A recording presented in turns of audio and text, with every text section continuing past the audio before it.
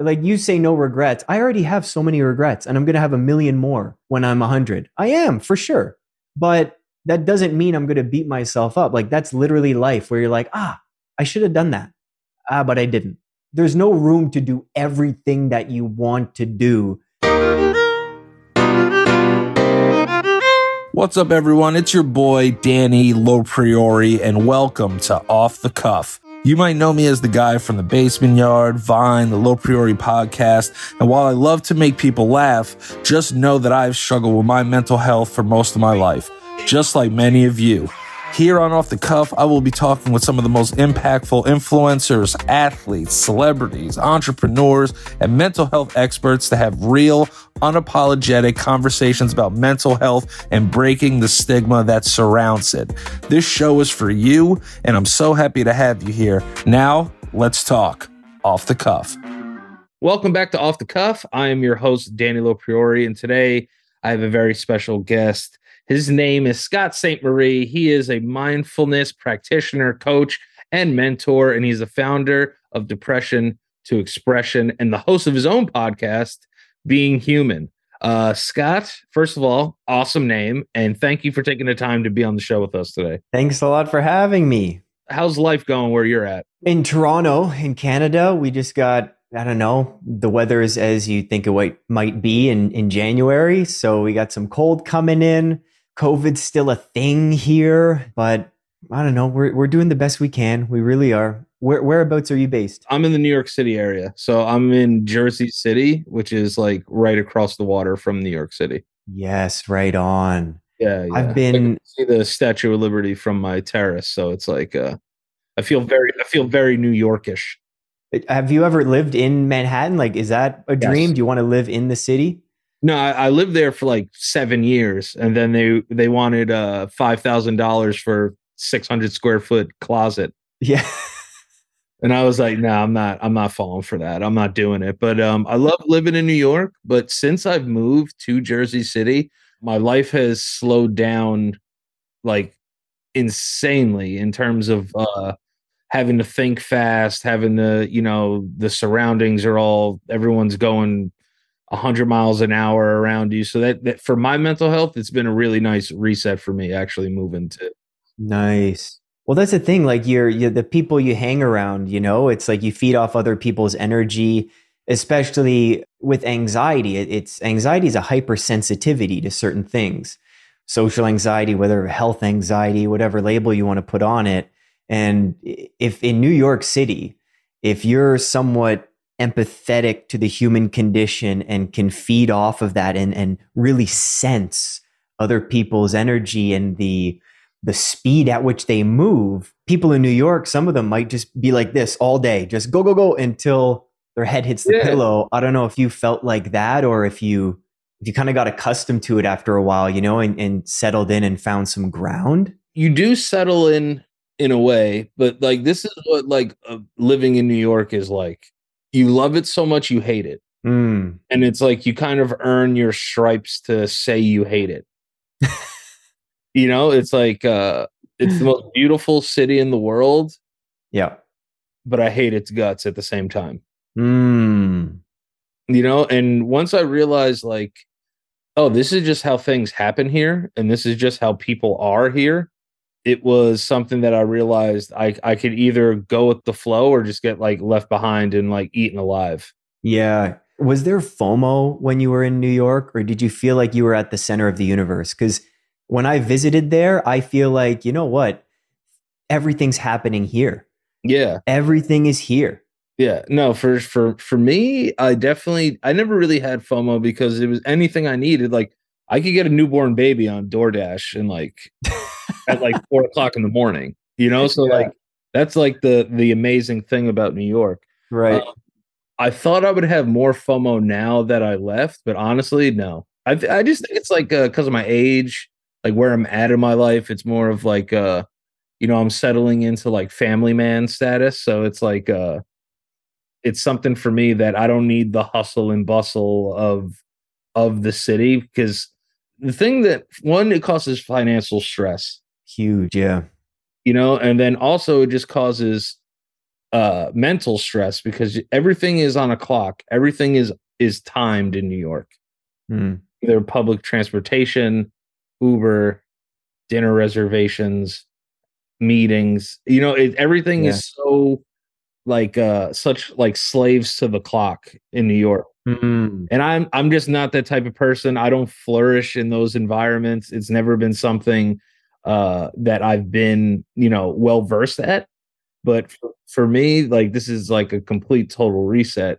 And like when I think of like in your sense, when I think of Toronto, I only think of like the pin needle and like the big city. But Toronto is like so much bigger than people actually think it is. Oh, it's huge. It's huge. Toronto is a clean New York City. To me, when I was there, I was like, oh wow. I was like, this is like if New York City cared about like not smelling like garbage. That's what it was like for me. Yeah, that's fair. New York is so compact. You got to fit that baby on an island. But Toronto, like that's the biggest difference. You have these wide streets in Toronto and you don't have a lot of height. Like you have a lot of height with buildings downtown and condos along the water. But once you hit like even midtown and then the pockets and neighborhoods, you're not going over 6 stories. So Toronto's huge and spread out, but it doesn't feel like a city when you get out of the core. But it just has so much to offer too. It really does. It really does. You guys have good air up there, even though it's freezing.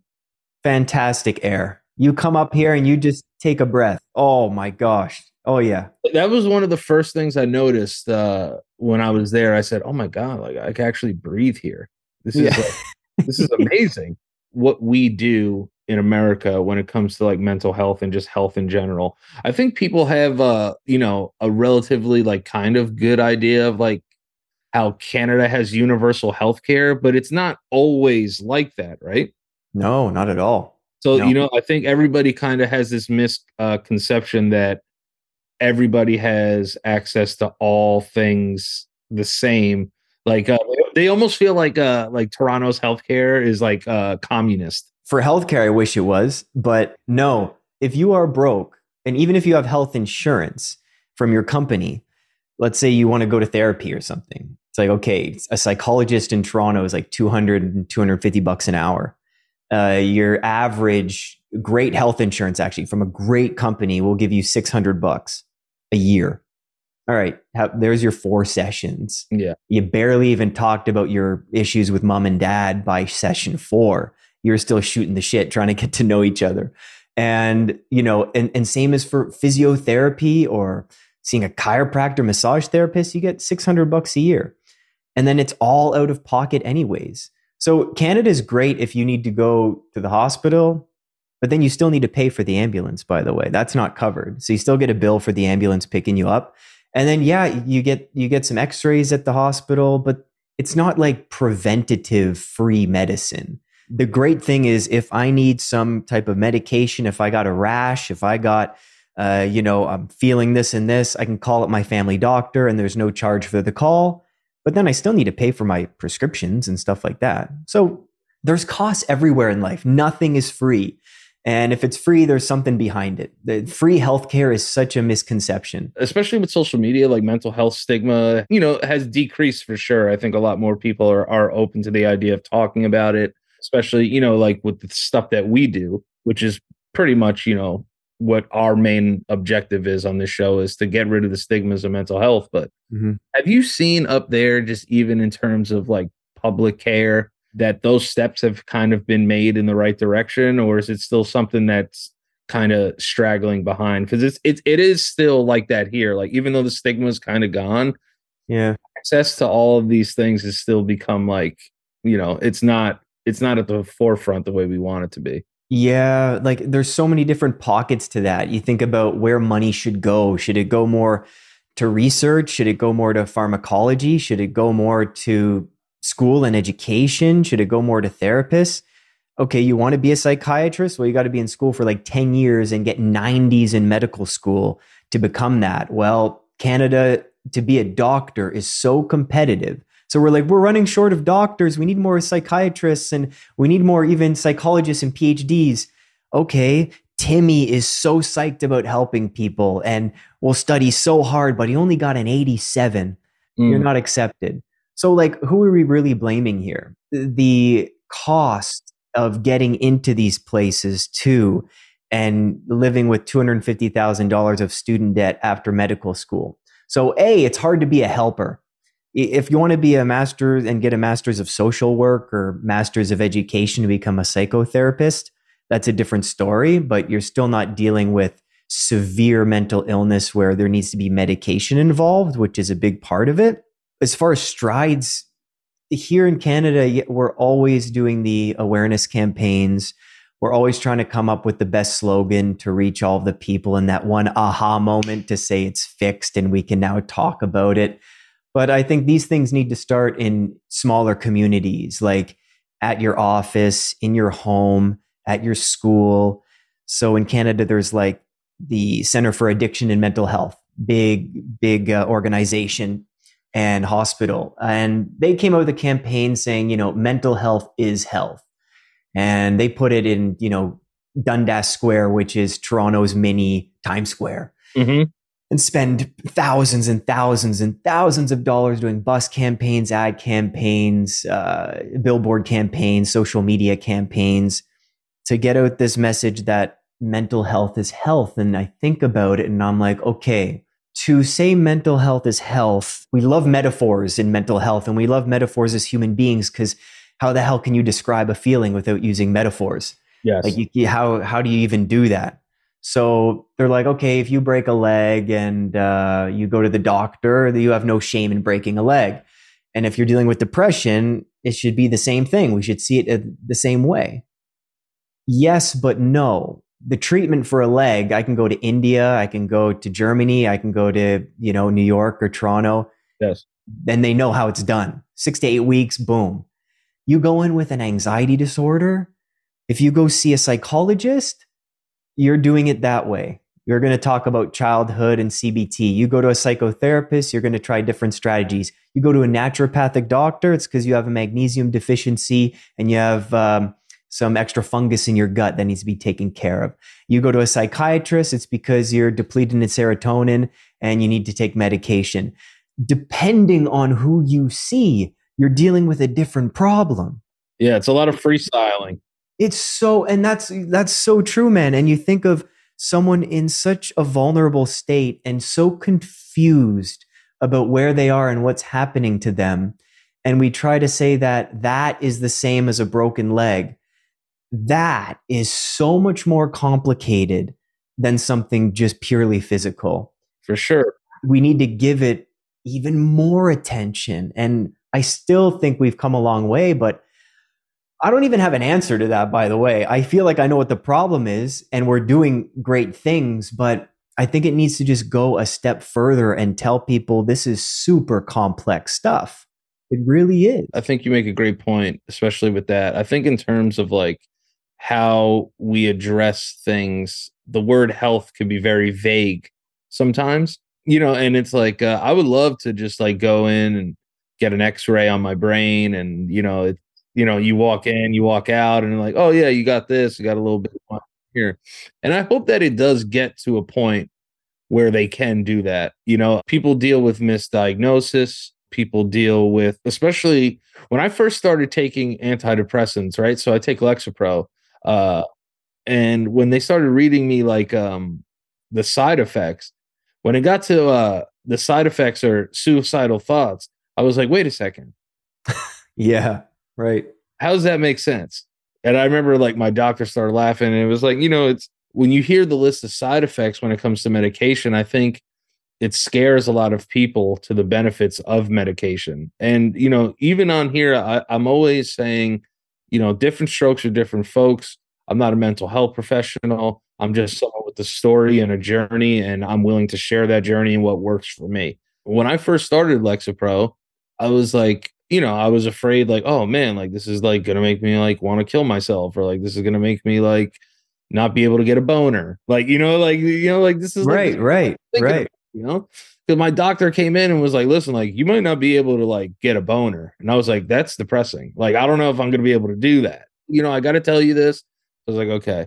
So I I had to do the whole thing. And then once I got settled into like a routine, like my routine medications, I can't explain how much it's just benefited to my everyday life. Wow. And like I said, like disclaimer, that's just my story. Lexapro saved my life. Hmm. Lexapro saved my life. Benzodiazepine saved my life. I can't say that it hasn't. And with everything that I've been through, I don't know where I would be without my medications. Because anytime you tell people like certain things about like medication and this and you get a lot of pushback like, oh, you don't need that, like, like smell lavender. I'm like, dude, I tried all these. Yeah, exactly, man. Yeah. And then, I have my bipolar medication too. And it's just like, I can't smell lavender and like not be manic. Like, that's not going to work for me. It might make me really love the smell of the lavender and like try to create a company around lavender in my mania and in my impulsiveness. Right. Medication for me has been great. But then it runs back to the same thing of just like being able to get it. Being able to get it is very, very difficult. It's not something that's very, very easy to do. But what are your thoughts on medication? If you go on Google or Reddit or something, people are more likely to share a negative experience than positive on social media. Yeah. Which is where that poison can come into your mind. So, if people go and do that research, they get really scared because all these side effects and, oh, this medication ruined my life. And I don't think there's enough positive testimony like yours. Yeah. Which is like, listen, I take it, and you'd be amazed at the people I've spoken to that didn't get any of those side effects too. I didn't get any of them. There you go. Because yeah, they have to list all the side effects. If it's like 1 in a million people reported it, they have to put it on the list. Yeah. Like any medication, blood thinners, ibuprofen, they have to put this stuff. So I remember when I was talking about medication years ago, and I'm just like, guys, like, don't obsess and maybe don't even read the side effects, because it can be this self-fulfilling prophecy where, uh-oh, no, my mouth is a little dry. Oh, was that on the list? Oh my God. Oh, my hand just twitched. What was that? It's like, was that on the, oh my God. So it can add a bit to the fear. I honestly, man, I'm all for people doing whatever they need to do to feel better. And who the hell am I to judge someone for taking medication, for drinking a liter of urine every day? If that helps you, man, you piss in that bottle every day. Go for it. I say the same thing for people. Like, I have buddies that's like, dude, like, I smoke DMT, like I go and like do rituals and shit, and I'm like, yo, if that works for you, like, yeah, smoke it up, bro. Like, you know what I mean? And I have people that are like, I just smoke weed. I'm like, all right, smoke it up. My thing is, excess is always the issue maker, I feel like. Right. When it comes to excess. So like when I first started taking the benzo that I take Klonopin, 0.5 milligrams as needed. I'm very transparent about what I take. So when I first started taking it, like, a friend of mine sent me this article on Stevie Nicks, and Stevie Nicks was talking about how Klonopin was like the worst drug she ever had to come off of to do it, and this is why like I shouldn't take it. I was like, you guys know that she's talking about abusing Klonopin. Right. Like, you guys are taking the wrong aspect of that. I take my medications as needed and as prescribed. Yeah. When you go to excess, you start to hear these horror stories. And, when I first started taking clozapam, I was at 3 milligrams a day for severe panic disorder, and I've weaned down to 0.5. And I remember going to my doctor and being like, oh, I want to get off it. Everyone's telling me like this. And he was like, Danny, listen, man, I don't want to say anything about like family and like your friends and stuff. But he was like, how many of them have doctorates? And I was like, none of them. And he's like, okay, all right, so let's start there. He goes, when you take the medication, does it help you? I said, yeah. He goes, then what are you worried about? Mm. Then what are you worried about? Mm-hmm. Listen, I understand that people have a hard time getting off particular medications and drugs. And that's something, we've had everybody on this show. But when it comes to a lot of the stories, it's because of excess use. Mm.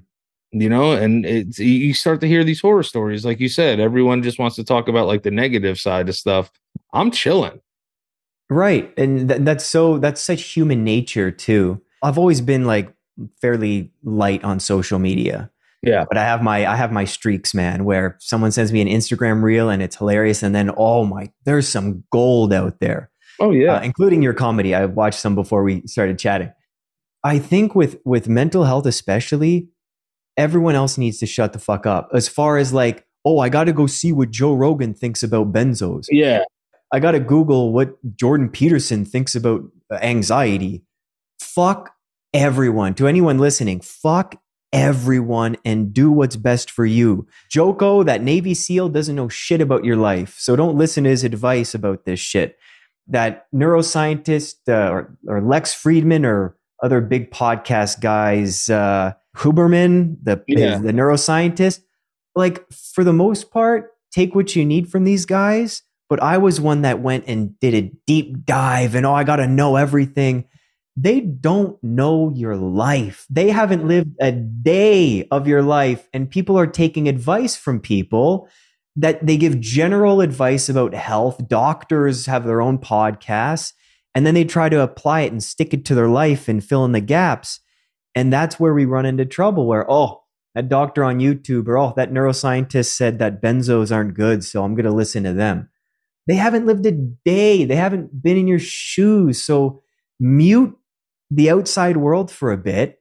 And like to your point with the guys that smoke DMT or smoke weed, as long as these things make you a little more true to yourself and help you feel more like you and help you tune in to your authentic self and abilities, I'm all for it. If they're smoking weed because they're running from something or the moment isn't good enough for them, so they're always looking to heighten their experience and they can't just sit with themselves, that's a different story of maybe what they need to jump into. But I think with social media, man, it's such a trap with health and all these people giving general advice. It's just base knowledge nonsense. Like someone like a Gary Vaynerchuk, right? Right. Well, put out some content. Put out more content. Listen, like I don't knock anybody's hustle. Get paid how you want to get paid. But my thing is like when it comes to a certain degree, if you're like already like kind of successful, like anything he says like isn't going to help you. Right. You know what I mean? It's like, like do this, like do that. And I'm like, all right, but I've already done this and done that. You know what I mean? It's like, you don't have a fucking doctorate anywhere. Yeah. And neither do I. So I'm not going to be someone that's going to be like, this is like what you got to do. It's different for everybody. Everybody's so different. I think if more people understood about and embraced individuality when it comes to living your day-to-day life, a lot more people would have a lot more success, whether it be in their health, whether it would be their mental health, whether it would be in business, all of these things, because everybody's so fucking different. Like we have certain things in life that we have in common, but that's about it. That's about it. Everything about us is completely different. I try to get that point across when I talk to people. Like what works for me is just not going to work for you. Probably not though. Right. It may, but it may not.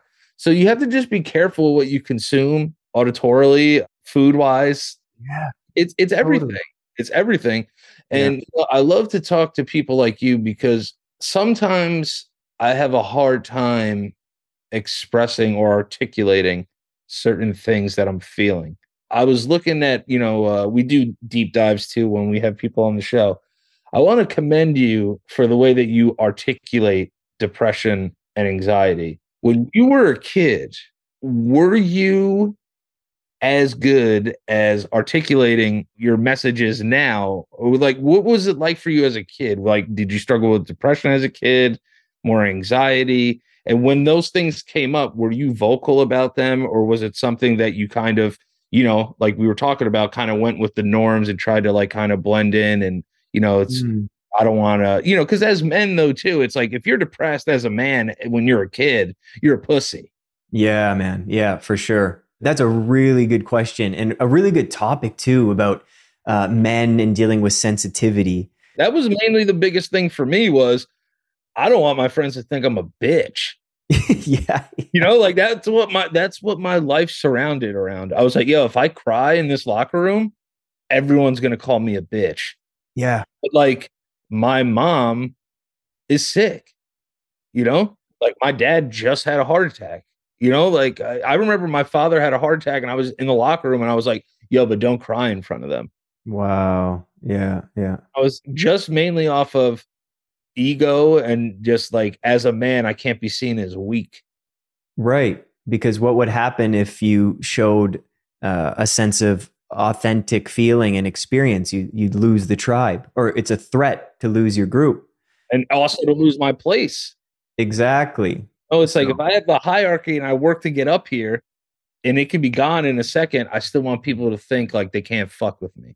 Exactly. Yeah. So it's that constant battle between, do I be authentic in a given situation, or do I hone my experiences to fit in the group and my attachments? So, and that happens, high school and elementary school where we form bonds with friends and we move a little bit away from our mom and dad, and that becomes our social group. And that's how we develop our social skills and intuition and how to play and live. And me as a child, I was definitely anxious and I didn't know what it was. And of course I didn't articulate because I didn't necessarily have to.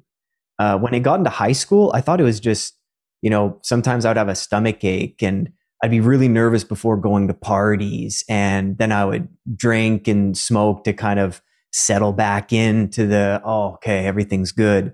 So there would be that, but I had no idea that mental and health were two words that went together. Like I didn't know that was a thing, right? I really didn't really know what mental health was until like 10 years ago. Yeah. Well, pretty much in 2008, I went to like a first therapy session at university and I was like, oh, well, here we go. This is a thing. But as far as articulating, no, there was never a need. I didn't know how to, but I wasn't suffering at all to a degree. So there wasn't a necessity for change or for openness or vulnerability in that way. So we just chugged along, and there was no depression at all, but the anxiety experienced, and even to this day, it's more of an existential anxiety. Oh, elaborate. I like this. The existentialism is, I'd like to think of it as somewhat of a spiritual experience where you can lose the ground so easily by thinking, oh my God, consciousness is very, very real. And what is this life? What am I doing here? I can't believe I'm a human being. These things that are pretty trippy that people get, on drugs. And I'm like, no, I'm sober right now. And I'm tripping out looking at a tree and the life around me and the relationships I have and making contact with a cashier at Shoppers Drug Mart. And these are the things that I'm like, wow, it's incredible. It's so. Like even as a kid, were you like that though? You know what? I was a sensitive child, and being sensitive again is a type of anxiousness because you're hyper aware. So yeah, like, when I was skipping rocks, I would leave my family sometimes and just go to the lake, and I'd just be like, wow, yeah, the sky, wow, the stars. I can't believe it. The stars? I know. Right? I have moments like that too. So though sometimes, like the other day I was watching TV and I was like, this is amazing. Yeah. Yeah. You know what I mean? And people just like go like you said, it's existentialism and mental health are so like hand in hand. Now that I think about it, it's kind of scary. Well, I was listening to Gabor Mate and Dr. Gabor Mate, and he's like, the people who deal with anxiety today and are highly sensitive, they were like the shamans back then. They were the people that would help solidify and ground the tribe around us and be very sensitive to people's needs and what they wanted when they couldn't express them. Because we can feel these things and the energy around us, not to get too fairy dust, but you know what I mean by energy, just how people are doing. Oh, I'm a big listen. You don't have to. Yeah, I'm a big Okay. person. You know that feeling and that sense you can get from others. And now today, what do we do with a sensitive person and child? We're like, well, you gotta get out there and fit in the same way everybody else is and to conform. And there's sometimes we feel like there's not necessarily a place for us or a routine for us. And we really need to create that ourselves. You can't just jump into New York City like everybody else. You got to create a structure, a bit more of a routine, maybe a little free flow in there. You need Yeah, to express your creativity in different ways, right? that's the hardest thing. Is like the population and having these public schools. It's almost impossible to like have free form education. You know, Yeah. but like there's a lot of things that I'm anxious about now as an adult that I wish I'd probably be less anxious about if I learned about them in school. Like paying taxes, Mm. the importance of getting your teeth taken care of at a young age, or like the importance of more education on food, Right. how to write a fucking check, you know, how to fill out a W-9. Like these are like things Right. like these are like things that cause me like everyday anxiety. And it's like to a point where, damn, like I feel like I should have learned this in school instead of like being forced to like take French for a year. Like it's all cool. Like, like that stuff is really cool, but like I need to learn real life things. Hmm. And I think that would help a lot of, you know, people that deal with generalized anxiety. Hmm. Most of generalized anxiety is just brought on the normality of life. That's just like kind of what it is. Hmm. Yeah. There's a generalized anxiety is the sense that something's coming close, but never quite there. Yeah, that Something's impending doom. Yeah, something's coming, and you don't know from which way, and you don't know where to turn. You don't know where it's going to come from, so you're on high alert, All the and time. it's right, and it's not even visible. So it's this invisible thing too. So you can't even use your senses to a degree to at least pinpoint it. Get the monster under your bed because that's Yeah. where monsters are. It's under the bed. I just got to peek. And then like and even to, like exactly what you said though too. It's like being highly sensitive as a kid, like when kids like get afraid, like kids are supposed to be afraid. Hmm. Like kids are supposed to have like generalized anxiety because they don't know, like, they haven't been here that long, and it's like, but a lot of the times you know, we teach kids though also to like be scared of things Hmm. because it's like, oh, if you do this, this will happen. Right. You know what I mean? Like even when I was a kid, like we grew up religious. You know what I mean? Not like crazy religious, but we went to church on Sunday every week. And most of the stuff you learn in church is if you do this, you're gonna burn in hell. And I love Jesus and I love God. You know, but as I got older, I was like, I don't really think Jesus would do that. You know Yeah. what I mean? Yeah. Like if we're talking about the same Jesus right now, the Jesus that you're like spitting game to me about right now, I don't think that this would land me in hell. You know what I mean? Yeah. Yeah. That's why it's like a lot of our childhoods are based on fear tactics, Hmm. and if we have, a lot of external influence, especially it's like it takes a village. And if that village is kind of like super anxious, that kid's going to be super anxious. Right. So it's almost like if you're naturally anxious, odds are your kid's going to be a little anxious if you show that kind of that anxious bloodline. But like even like to what you said about like shaman and stuff, like it's dope to think about like those people were the illest people in the tribe, like in terms of like Hmm. you went to them for like wisdom and shit because they just see things so much differently. I think a lot of people now are coming forward about being anxious. And I spoke to a former principal of Hmm.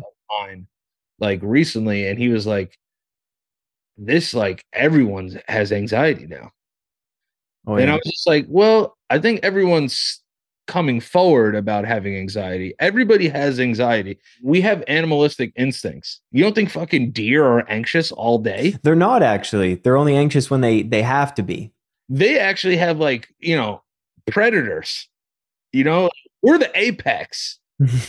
So if you really think about it, it's like our anxiety, a lot of our stuff is like self-manifested from external influence, but then it becomes internal. Now it's like my brain has been rewired to like kind of feel this way. And like I don't like to blame everything like on my parents and stuff. You know, I feel like that's always like kind of like a cheap way out sometimes. But like I grew up watching like my mom be super like hypochondriac and like super anxious. And I definitely inherited some of these things. You know, like that's like kind of what it was like for me. In your situation, though, in 2008, you go to see your therapist. Were you like on the fence about it? What made you go? You know, and what made you be like, yo, I'm going to go to this therapist and I'm going to talk to this therapist and I'm going to actually go through with it? Because the first time I ever went to a therapist, I was like, nah, I don't want to say shit. Mm. I've always been the person. Yeah. Oh my gosh. If I'm paying money to see someone and they're an expert, I'm using them. So I'm like, I'm going to tell you everything. Yeah. Yeah. I'm telling you everything. You kidding me? You know, there's different points in people's lives and your life and mine where life hits you. Like reality just closes in on you and it's like, boom. You didn't even warn me. You just punched me in the balls so hard. Yeah. And Multiple times. always in the balls too. At least give me a shoulder shot. Always in the nuts. And so it hit me that, you know, I broke my leg. I had a pretty severe injury. I was on crutches. I couldn't exercise, play sports. I was at a town I didn't know. I was paying $40,000 for a degree I didn't really know if I wanted to do, meeting all these new people. That's exactly what I was saying. This fucking added societal stress that we do to ourselves.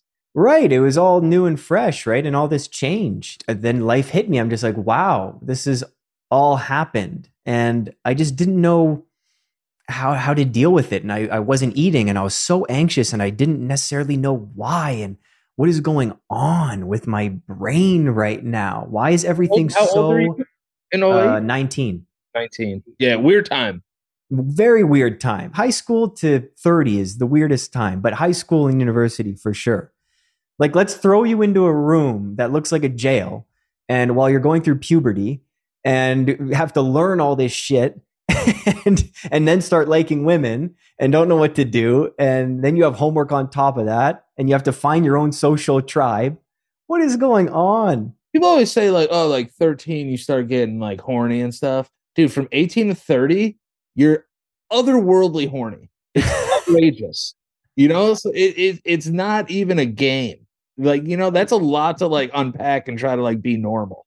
Yeah. Yeah.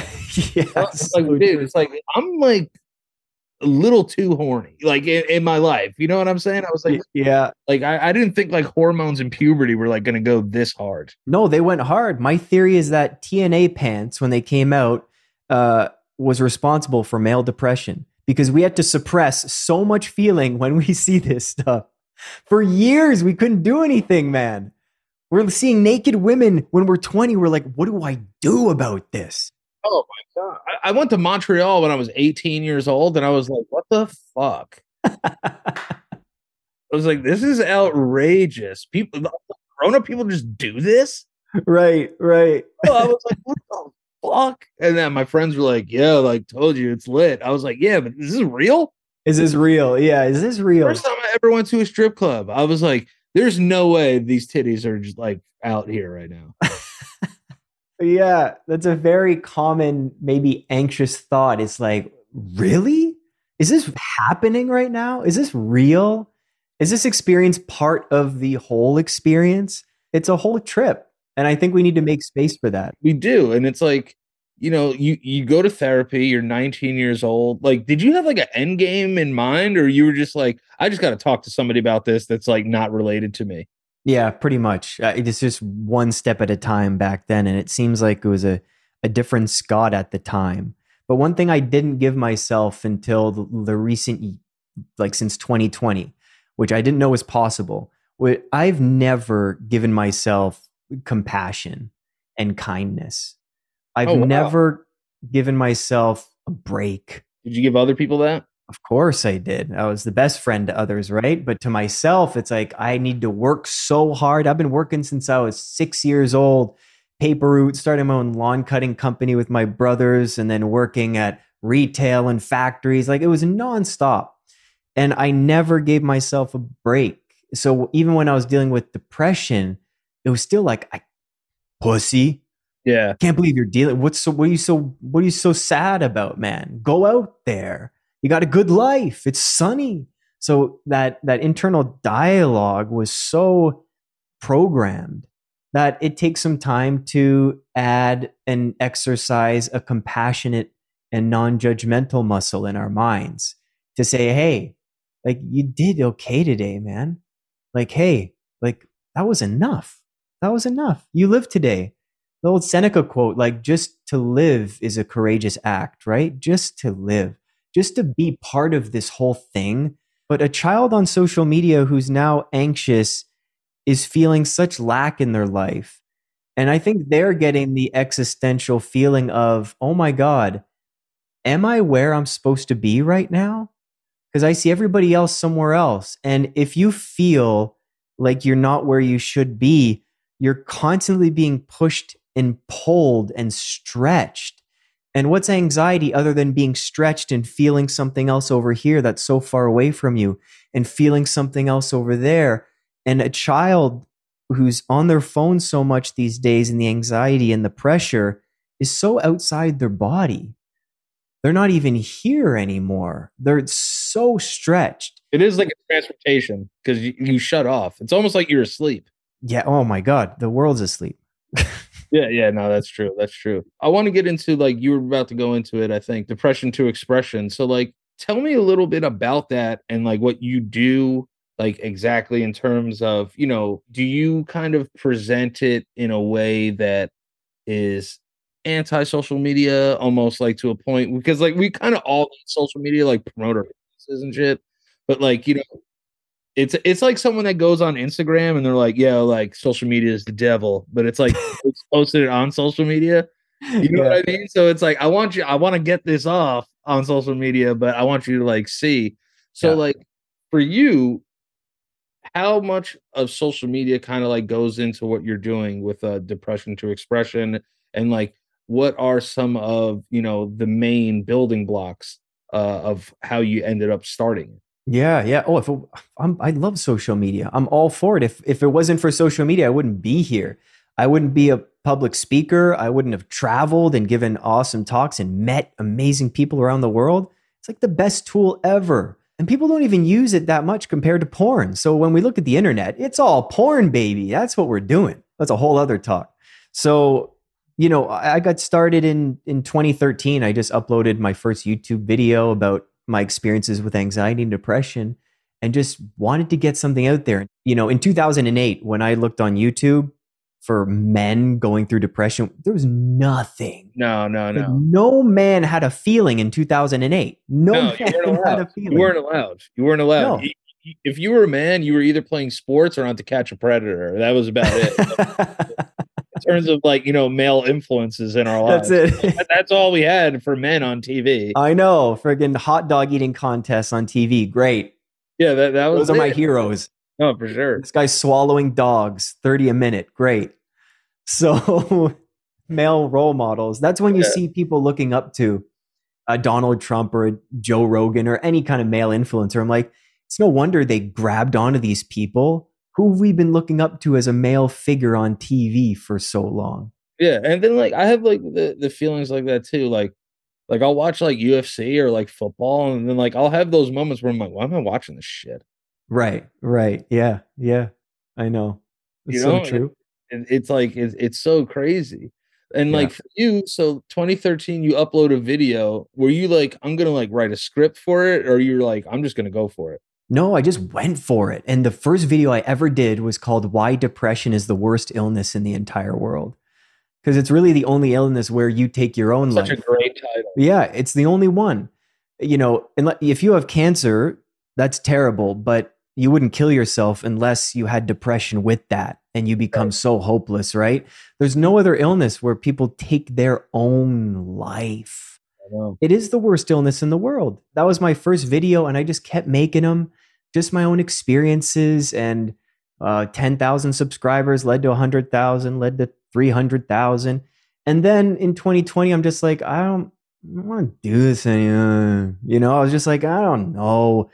And I got so into social media and Instagram and posting all the time and sharing so much of my life, like every private part, where I had nothing left for myself. I'm like, what am I keeping close to the chest? You know, you talk about your family life and kind of slowing things down. Part of that for me is keeping a lot more to myself in private. Yeah, you have to. I don't really post on Instagram anymore, and I'll do podcast episodes, but I won't talk a lot about my personal stuff. As humans, we owe that to ourselves. And it's not to be like mysterious, it's for sanity. For sure. You know, I'm stretched so thin, like people know where I'm gonna be like on a certain day. You know what I mean? Like they know like when my show comes out, and it's like they know what I'm doing like up until that week, and it's like I feel like a slut, man. You know what I mean? I'm just like, you know, it's you know, I'm selling tickets or like doing this. It's like, damn, dude, I'm out here shaking this ass. You know, it's true though. And it's worse when you're doing it for free and you're like, oh, I'm giving myself away. I'm not even charging for blowjobs. This is tough stuff. And no wonder everyone's coming to see me. Exactly. You know, I it's think like one of the biggest shaking that ass. You need a break from shaking that ass. No, you do. And I think one of the biggest curses and the worst thing you could be is famous. Like I actually feel so bad for people where everybody knows them. You want to just go get a coffee and you know everyone's going to recognize you. You want to go buy a pair of loafers at the mall and people are just like, yeah, isn't that? Yeah. Like that would be so bad, man. Like Drake in Toronto, like, can he like move around? Like he can't go anywhere. He needs like 10 of his boys and, you know, he needs to be in a limo or whatever, some bulletproof thing. Like imagine that. I just want to go get a pack of gum from the Convene. All right, we got to call Jimmy, Joey, Jason, Carla, and we'll get in the car. And he's got to pay him. Well, exactly, right? It would be such a curse. Like talk about mental illness and fame. It's no wonder they all go a little nuts. It's no wonder. Makes perfect sense. You mix any of that with like any kind of ego or narcissism, it's a recipe for disaster. It's over. It's absolutely over. You know, when I think about things, when I see some certain tragedies on the news or you know, rising rates of anxiety and I don't know, it seems to just make sense to me with when you look at the world and what we value and how, you know, the removal of people from the church, maybe not the church you went to of judgment in this, but you know, people worshiping themselves more than anything and internalizing everything and looking at themselves so much and not being of service to others because the focus is all on us and our posts and our followers and our friend group and our careers and like it's overwhelming to think of yourself all the time. Yeah. And then especially when you have to think of the stuff that isn't so great about you. Fair enough. Yeah. Well, it's if we were all perfect people, we wouldn't be talking to each other right now. Everybody would have it figured out. There's a lot of shit in my life I do wrong. And those are the things that you become impulsive to do other things to run away from. Dude, but you have that comedy as your ultimate vessel for all the shitty things in your life. Oh yeah. Which is such an art, man. Like I'm so amazed that you have that. I have music. I saw you did it. You did it recently. I tried. I bombed a bit. I had a few good jokes. That's the best part. People gotta understand, if you could survive bombing in a comedy club, you could survive anything. How has that helped anxiety? Has it helped at all? And so here's the weird thing. I feel every time I go on stage that I'm almost, you know, Bubble Boy from Seinfeld? Yeah. Oh yeah, of course. I feel as if I'm in a bubble. Oh yeah? This is the transaction, right? I want the attention. You know what I mean? I want the attention. You guys want to laugh. Let's have a trade-off, right? Right. You know, you guys pay, you guys come see, I give you the best show possible. I leave my fucking soul out there when I do my shows. You know what I mean? So like, I'm always worried that someone would leave a show and be like, I didn't have a good time. You know, we're going to have a good time. Nice. I feel almost somewhat protected by the lights and the stage because I feel like I'm in my element and like, that's what I was like put on this planet to do. Oh, you know, so I feel safe there. Where I don't feel safe is when I have to go outside and get a cab or an Uber, you know, and I'm not afraid like, yo, someone's going to like try to rob me. I'm just like, if the wind feels a certain way on my skin, I get anxious, Mm. you know? So like in those moments, like I actually get to kind of forget about my life while living my life at the same time. Yes, man. You know, that's why I love it so much because, you know, I was always afraid to do it because I thought I had stage fright. I didn't have stage fright. I just didn't have confidence Right, right. in myself. I didn't have confidence in myself. Man, there is nothing more empowering in the world than a person with confidence. Mm. It's the most empowering thing that you could have. Even if like I have jokes where like I wrote them and I was like, this is going to be so funny and like nobody would laugh. I'm like, that's kind of funny to me. Right, right. You kind of have to take it in stride and be like, you know, I can't wait to get out there again.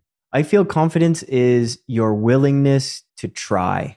Yes. It's not about the result. Oh, he was really confident because he had a great show. No, because he got up there in the first place and gave it a shot.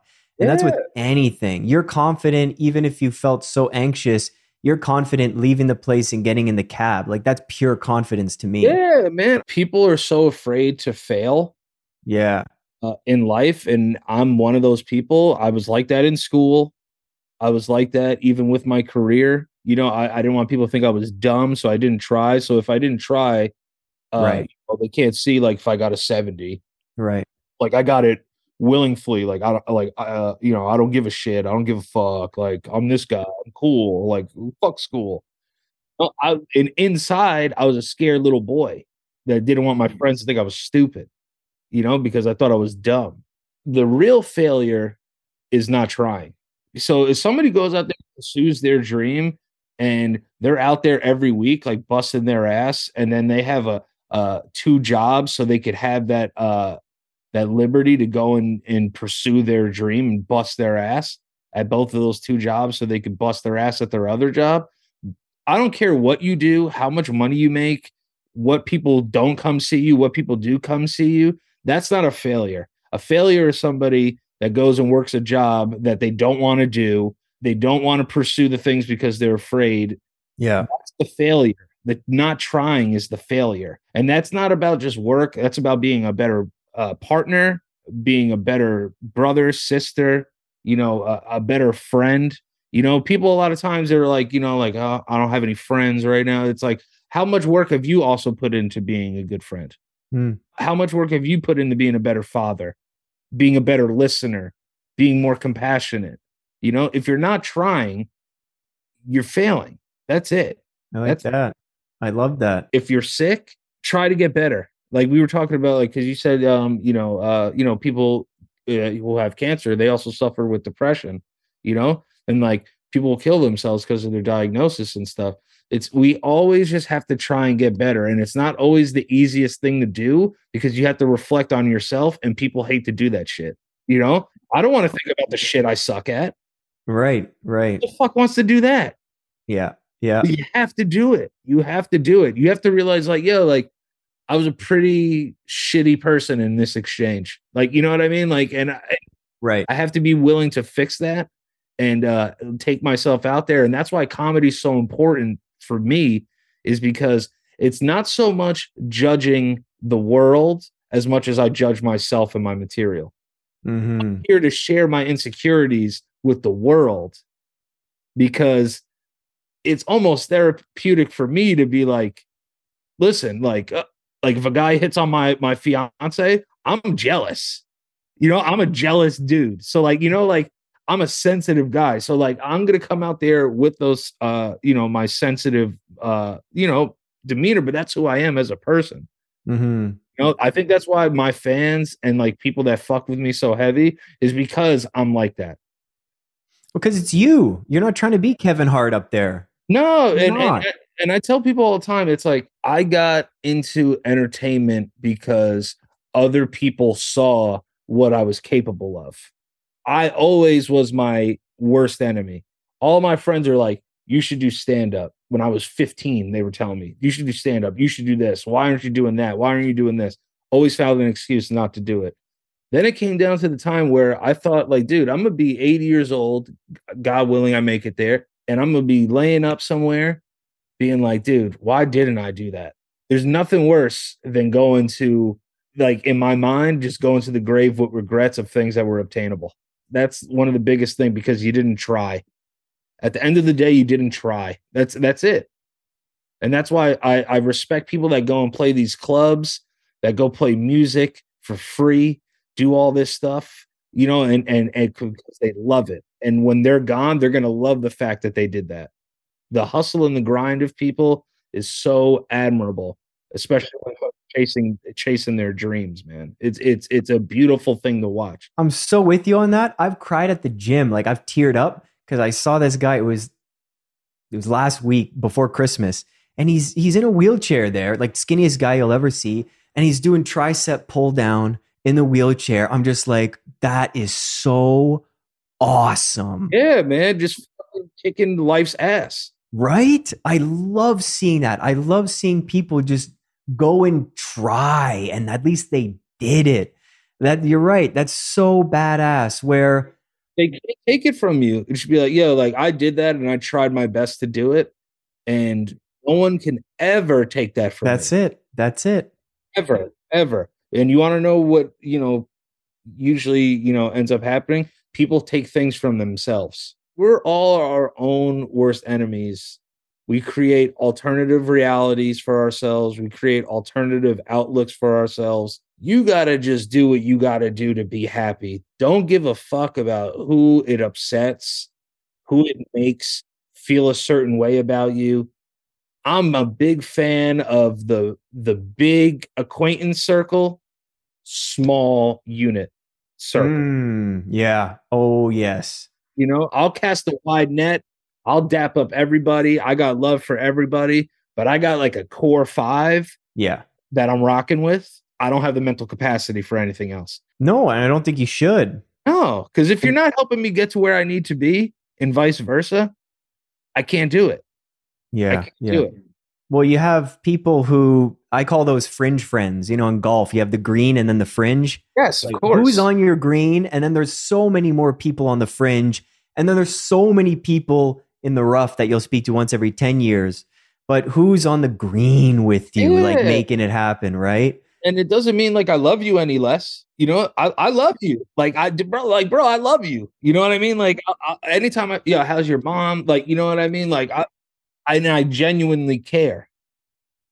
But if it's not helping me in my day-to-day life, I'm not going to talk to you that much. That's it. Of course. That's healthy boundaries. But I also find it amazing, man. And I know other people like this, but just me and you, for example, how 2 guys with anxiety disorders have decided to speak in front of groups of people and do the thing that most quote unquote normal people fear the most is public speaking, right? Like for you, like doing motivational speaking, it's like we need to come up with a new word for motivational speaker. Yeah, it's not motivational at all. It's more of like, listen, I'm going to tell you. It's more storytelling to me. Like even like throw it back, like because sometimes you hear like motivational speaker and you think like the 3 a.m. guy that like is like sitting with like 4 dime pieces. Exactly. He's like 5'2".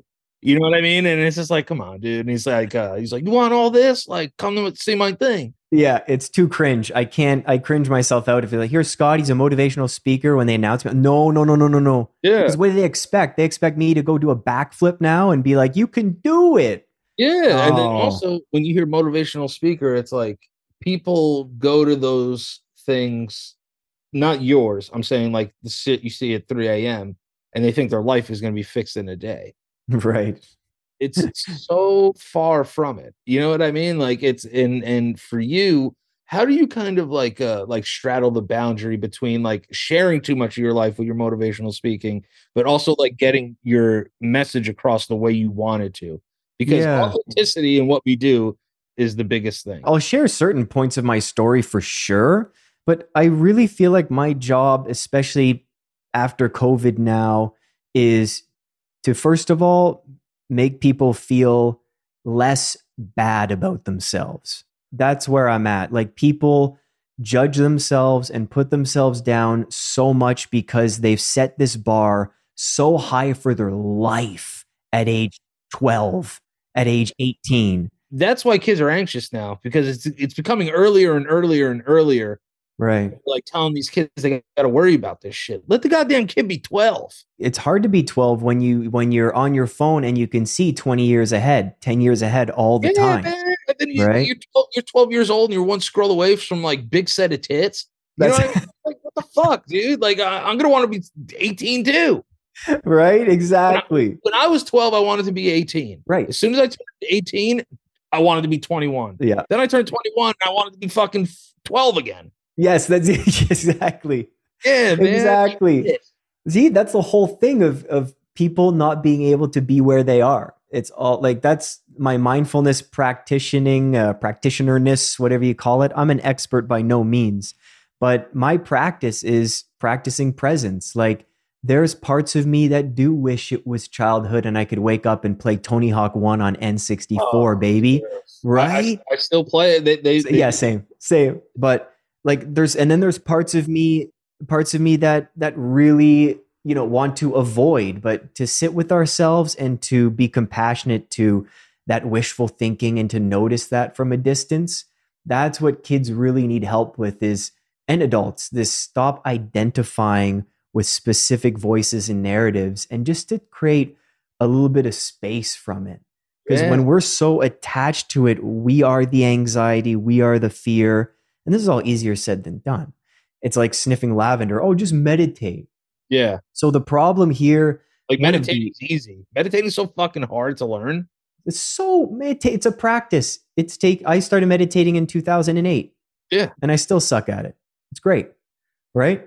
Like, I love it though. So kids are having a lot of trouble, and adults being okay with who they are and where they are. Yes. Right? So what happens? So in my talks, I speak about reality. Like, I try to get kids back on the ground and adults back on the ground.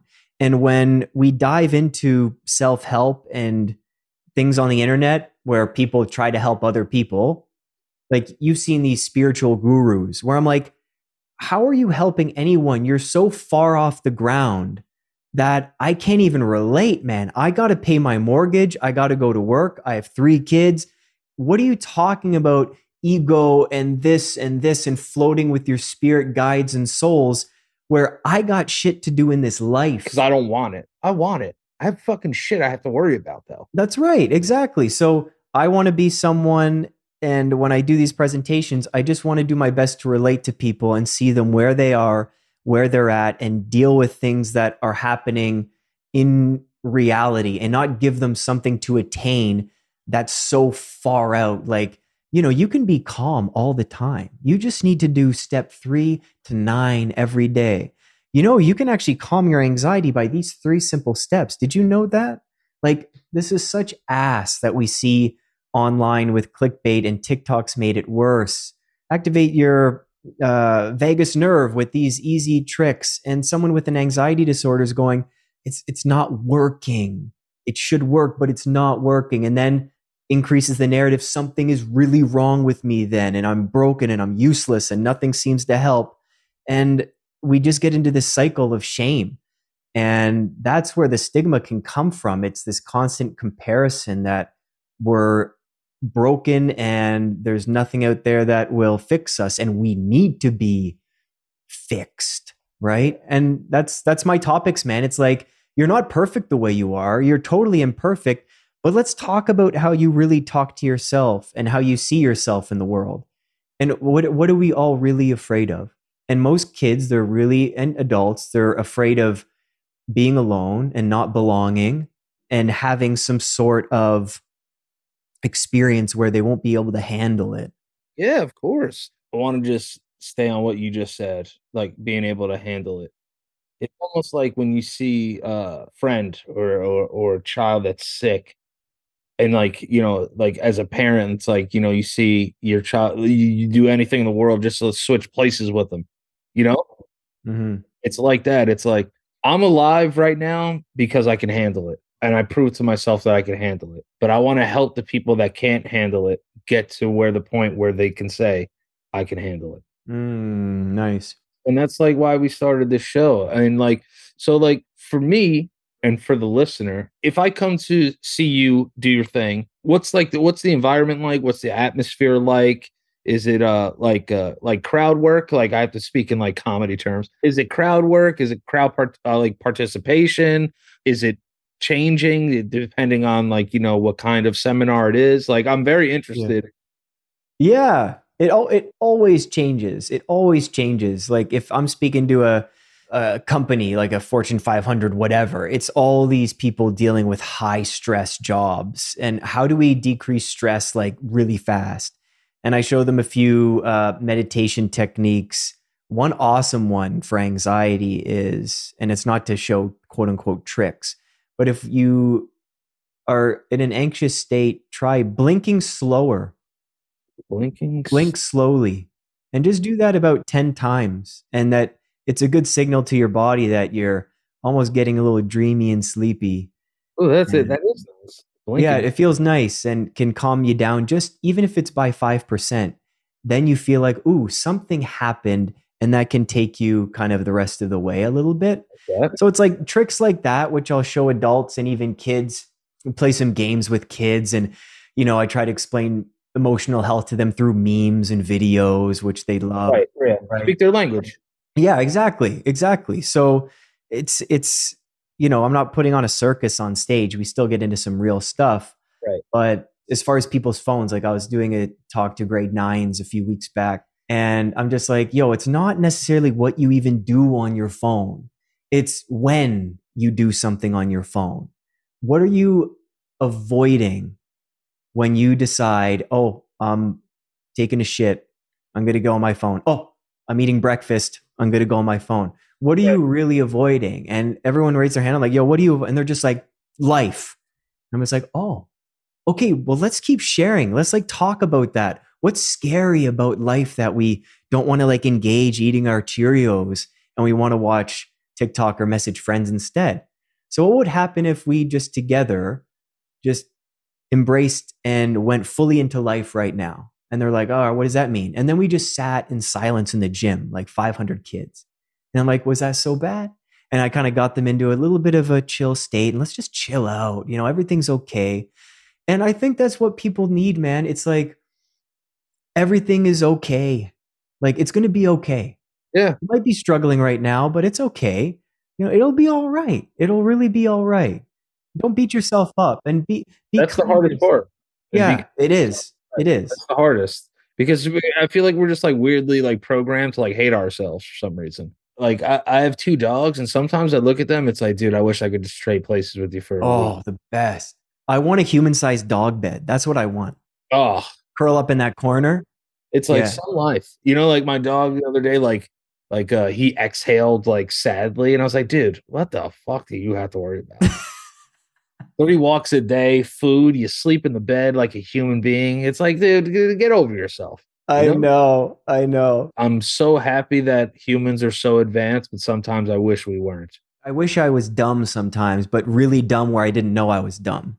Yeah, me too. When I see like people that have like no self-awareness, I'm almost like jealous of them.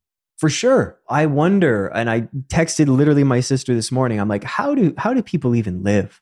I saw this guy, he's, in shorts and it's like -10 and he's walking his dog and he has like 2 kids. I'm like, how? And you want to know something? That dude's free. You know what I mean? I'm pissed at him for being happy. I know. I sometimes I look at people just so free and I'm like, oh, I want that. Yeah, I know. No, I'm like, I want that for me. I want that. Here's the truth, man. Some people's lives are just straight up harder than others. Like Yes, that's obviously a fact, right? And some people will live the classic life on TV. Like I know people I went to high school with. You marry your high school sweetheart, you get a dog, and then you have kids, and then you have 2 jobs, and then you raise the kids, and then you retire, then you get a place in Florida, and then you die. Yeah. And some people have that. Doesn't sound terrible. I think it sounds terrible. All right. So let's talk about it. So this is something that I've always, this is a big thing of mine when I speak to people. Mm-hmm. Other people's idea of success in life and comfortability are different. Totally. So for me, this is what I say, like in terms of, this is financial freedom for me. I don't want to be a billionaire. I don't want to be a multimillionaire. And people hear me say this and they're like, oh, that's like kind of crazy. And I said, but is it though? You want to know what comfort is for me? Not having to worry about my rent, taking my fiance out to dinner and not having to worry about the check. Oh, we want to go on a little trip? We can go on a little trip to do this. That's comfort to me. Oh yeah. To me, like that's a point where I'm successful to me because I stopped equating my success to other people relatively recently, about 3 years ago. I Yeah. stopped really giving a fuck about like what equates success to this person because it's like when you go to the gym, like you brought up that guy that went to the gym, he was in a wheelchair. You think he's going there trying to bench 500 pounds and compete with the dudes that are benching all this weight? He just wants to comfortably live his life. You know what I mean? And improve his life, whether it's 1% each day or 2%, or he does 2%, but then takes 1% back. Well, that's how life is. Percentage games, right? My idea of success is being comfortable with my life decisions, my family, where I'm living, and not having to worry about the check at dinner and having a little bit of financial freedom. So that's like, I used to knock people that would be like, yo, like I want to have like that. Like, yo, I'm like, yo, good for you if that's what you're really happy doing. Exactly. Yeah, exactly. If you're really happy doing it, allowing yourself to get into a monotonous lifestyle, that's on you. Right. We have to take some responsibility for where our lives end up. Oh my God, of course. Of course. And listen, I've been to therapy. I have no problem blaming other people for my problems. I have no problem doing it. It's one of my favorite so things. Easy. So one of easy. My favorite things. Yeah, it's one of my favorite things to do is to blame other people for my problems. Yeah. But we have to take accountability for the choices that we make in life and the severity of the choices that we make in life. What was going to be your argument? Well, no, I'm totally with you there. The people that I've coached in the past, I've everyone from teenagers, kids, and people who are married, and people who just got divorced. I put on classical radio, and there was this quote, and I just turned it on, and they said, if you know every next step in your path, that means it's not your path. You're following somebody else, right? Your path can only be made step by step. So the people that I've coached are like, oh my God, I'm 50 and I did that thing that I thought I should do. Like I got the house, I had the kids, I married the husband, and I'm miserable. So if people authentically know that that's what they want, of course. Yeah. So it's about defining, what you value and what your experiences are. And just to say that also, when you see people with a dream life like that, then we retired in Florida, we get to swim all day. That is an anomaly. Oh, yeah. In the US, who's got that going on? So, right? I think your perspective is very fresh. And I think that's what a lot of people want. It's just like, I just want to live a good life, be healthy as I can, not worry about where rent's going to come from and paying paycheck to paycheck for my utilities. Like, so what we see on TV, movies, we see a lifestyle that's just unattainable. And I think it gets people down. And I'm tired of pretending, man. Like, I don't even like TV anymore. I watch Jeopardy and that's it now. Yeah. And I'm not even 60 and I love Jeopardy. I'm tired of seeing pretend shit. I'm done with it. I'm done. No, my thing is like, if it's not like a murder mystery and like, I feel horrible that people had to get murdered for my entertainment, but like, like if it's not like some shit, like where I'm trying to crack the case, like I can't even like watch it anymore. So like, I think you brought up a great point. This is where it becomes fear. You're afraid to tell your partner that you want to pursue a dream because they might leave you. Right. You're afraid to do this because you got kids and you don't want to, sacrifice their livelihood and their upbringing. Mm-hmm. I'm like this, man. I'm like this. I didn't ask to be here, but I'm here now. So I'm not going to be one of those people who's like, why am I even here? Like, like this. I'm just going to have fun in my life because I tell people all the time, right? If you don't got the money and you pretend that you got the money, oof, you're never going to have the money. Yeah. And I've had to learn that the hard way. I've tried to keep it with the Joneses a lot of times in my life. You know what I mean? And it's like, and now I'm like, yo, I can't go out this week. They're like, oh, what's good? Now I got to make up a lie because I ain't got as much money as y'all. And you were living in New York City. You were living it up, even if you were in a closet. Yeah. I think everybody at some point in their life, you have to have a humbling moment with yourself. Yeah. Yeah. And with you and only with you. Mm-hmm. And then what you realize when you come out on the other side, nobody cares. Bingo. You thought you were the main character in this other person's life. They didn't give a shit. Nobody gives a shit, bro.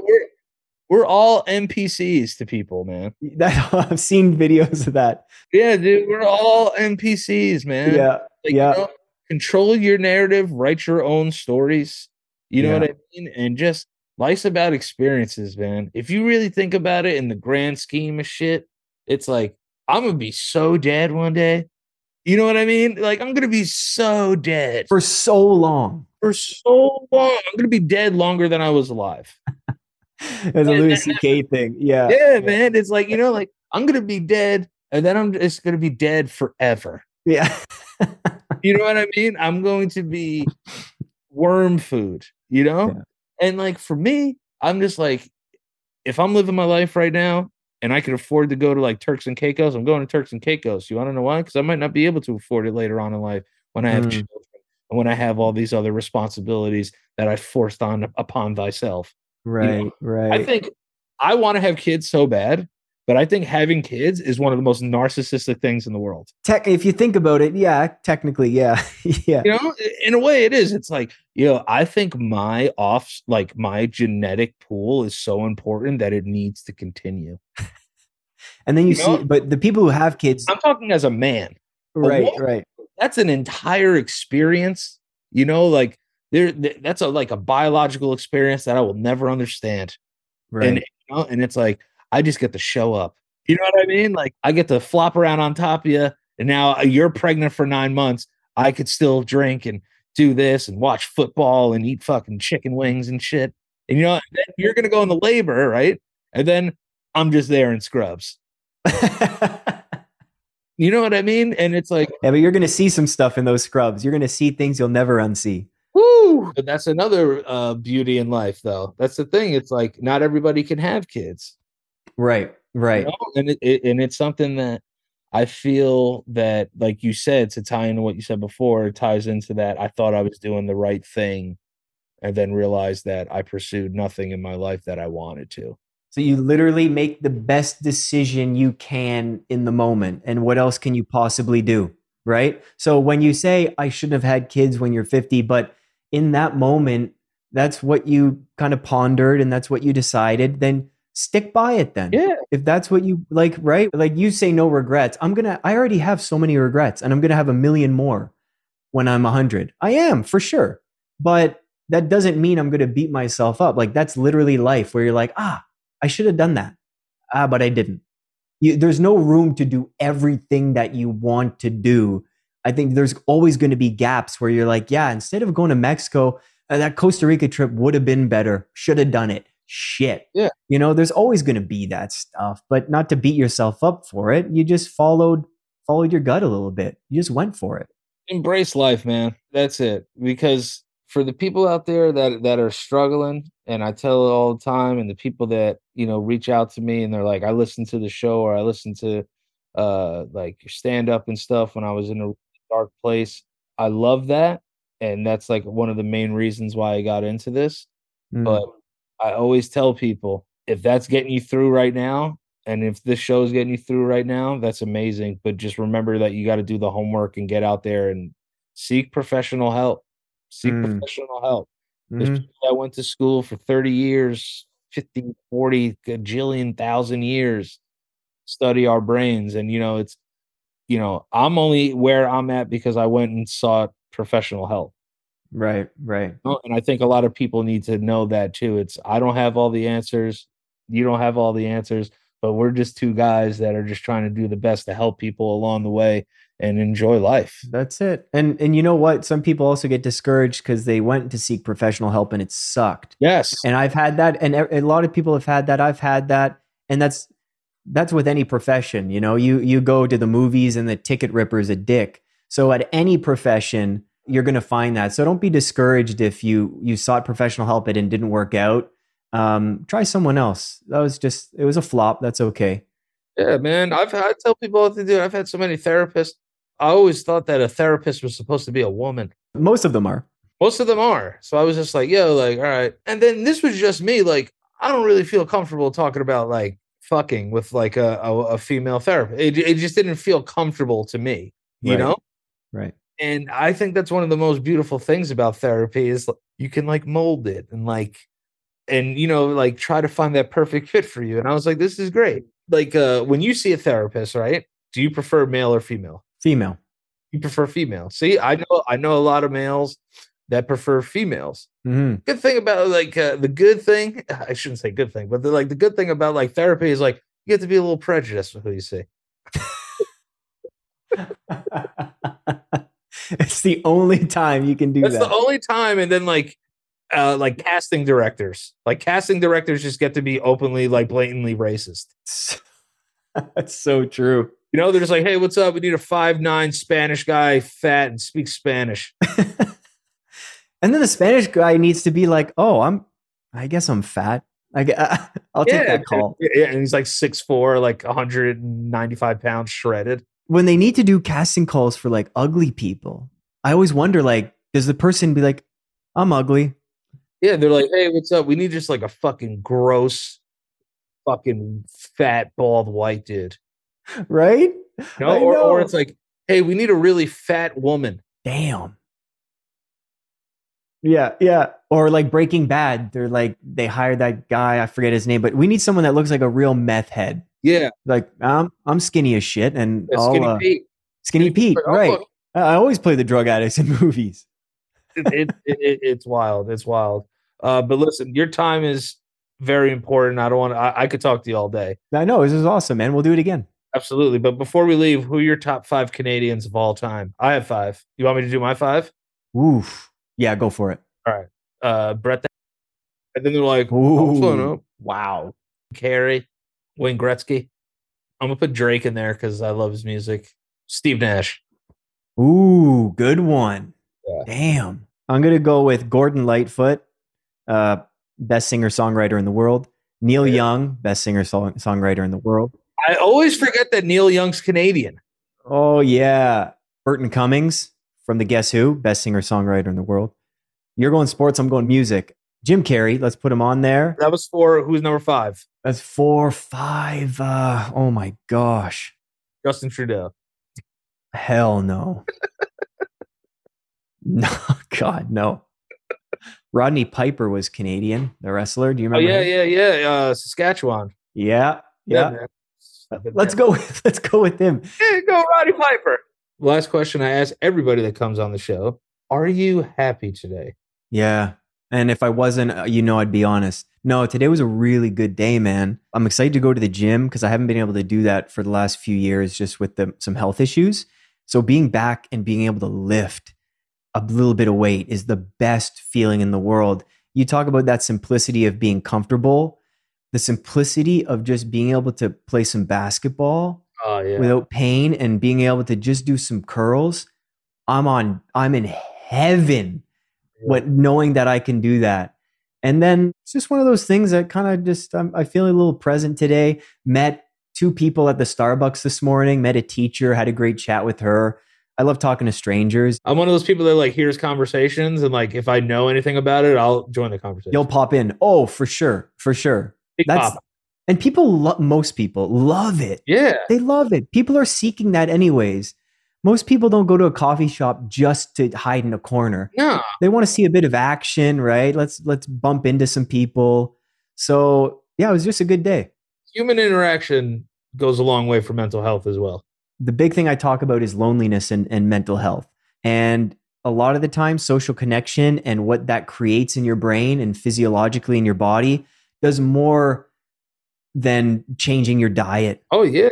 Or sometimes more than exercise. Oh my God. To know that somebody knows you and can truly like Avatar, I see you feeling. Yes. That boosts billions of neural connections in your brain. And that's what people really need, right? When they're going through a tough time, it's like, that's why therapy is useful, or having a little social circle. Oh, yeah. You got your 5 boys, even if you got one other person to be like, yo, I know that feeling and I got you for a bit. It just lessens the weight and adds some levity to the situation. So to have that connection, it's huge. Absolutely. For everyone that's listening, where can they find you on the internet? Where can they see your stuff?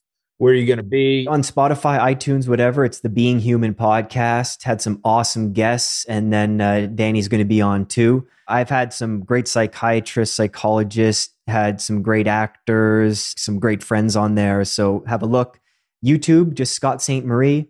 Got meditations on there. Some awesome guided meditations for people to chill, especially before they go to bed. If you get the anxious bedtime feeling.